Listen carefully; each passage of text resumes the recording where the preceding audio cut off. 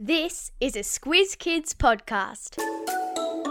Your fresh take on what's happening in the world around you.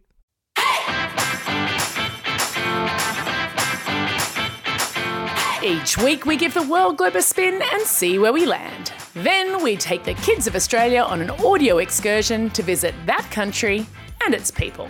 I'm Amanda Bauer, and today on Squiz the World, we're visiting a country that has the highest density of robots in the world, where when you take a photo, everyone says, kimchi, and where Taekwondo was invented. Can you guess? Strap yourselves into the Squiz Kids Superfast Supersonic Jetliner as we take off and take a squiz at South Korea. Just the facts. South Korea is on a peninsula of land that juts out from the east coast of China.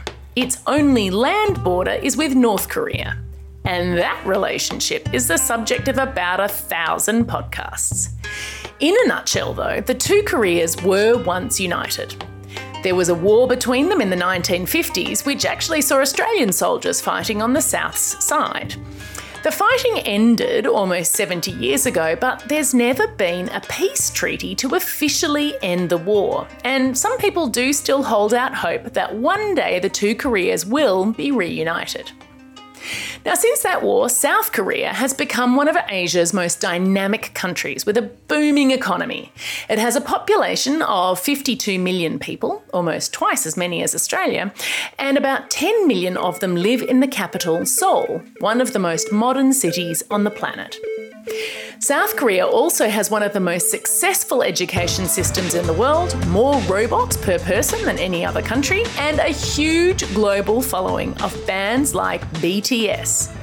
In case you didn't know, the K in K-pop stands for Korea. Now, whenever you go somewhere, it's important to learn a few words in that country's language. It's a great way to show respect.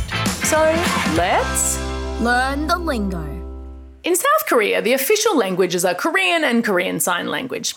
Korean can be a bit complicated because the grammar you use changes depending on the age of the person you're talking to. So we are extra lucky to have Squiz Kid Unjo, who is 10, here to teach us the best way to say hello. 안녕하세요. Go on, you give it a try. 안녕하세요. People are always really grateful when you just try to speak their language. They may even thank you for it.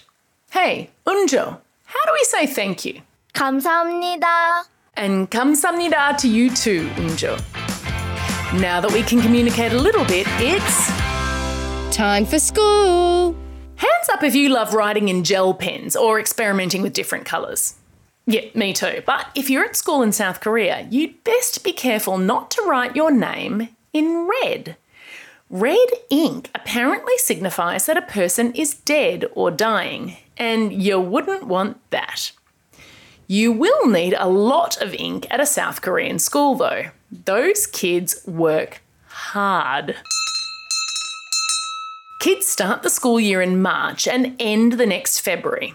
And yes, March does come right after February. So they finish in February, start right again in March. Summer and winter holidays exist, but there are optional half days of school at the beginning and end of each break, and the majority of Korean students attend them too. So is school in South Korea that much fun? Well, maybe, but the South Korean school system is known all over the world for producing students who score very high marks, and they do that by doing lots and lots of tests. There's even a special kind of school in South Korea known as a hagwon, I think I've said that right, which means cram school. And cram means to stuff as much as possible into your brain before a test. Kids go to these schools after their regular school day to prepare for tests. The South Korean government is realising that so much pressure and stress really isn't great for kids, and they are starting to experiment with fewer tests and restrictions on that hagwon system. Just like we do PE at school and many of us do sport on the weekends, kids in South Korea are also active. Let's learn what they do when it's Sport time. All over Australia, from Kununurra to Kingston, you can find a Taekwondo club to join. But did you know that this martial art, which is both an Olympic and Commonwealth Games sport, is Korean?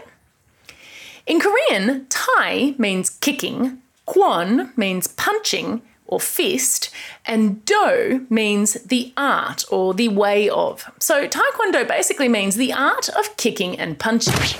You score points by kicking and punching your opponent in the head and torso. Yikes! And the sport's best pull off some pretty impressive head-height kicks, jumping kicks, and spinning kicks, with the emphasis being on speed.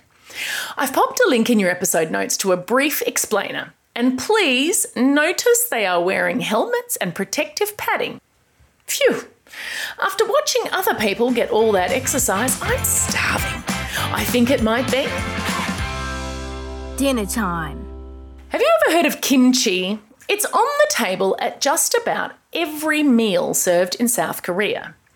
It's made from fermented, spiced and salted cabbage, and traditionally every family would make it by placing the ingredients in a traditional clay jar and leaving that jar underground during the winter. Of course, you can also just buy it at the shops. Kimchi is so ubiquitous in South Korea, ubiquitous being an extremely fancy word meaning common, that when someone takes your photo in South Korea, instead of saying cheese, you'll say kimchi.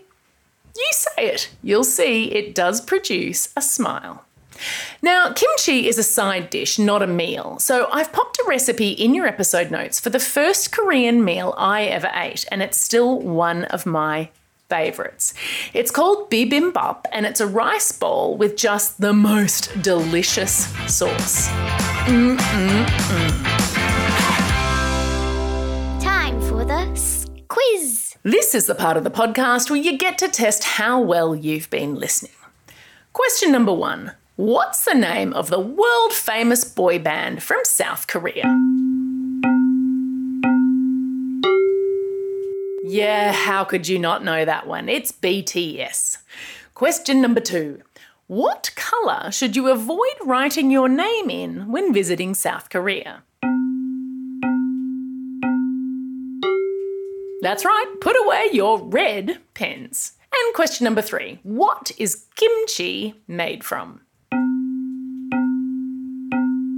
Yep, its main ingredient is cabbage. That's all we have time for today. Thanks for staying curious about the world and joining me on this incredible trip to South Korea. Now get out there and have a most excellent day. Over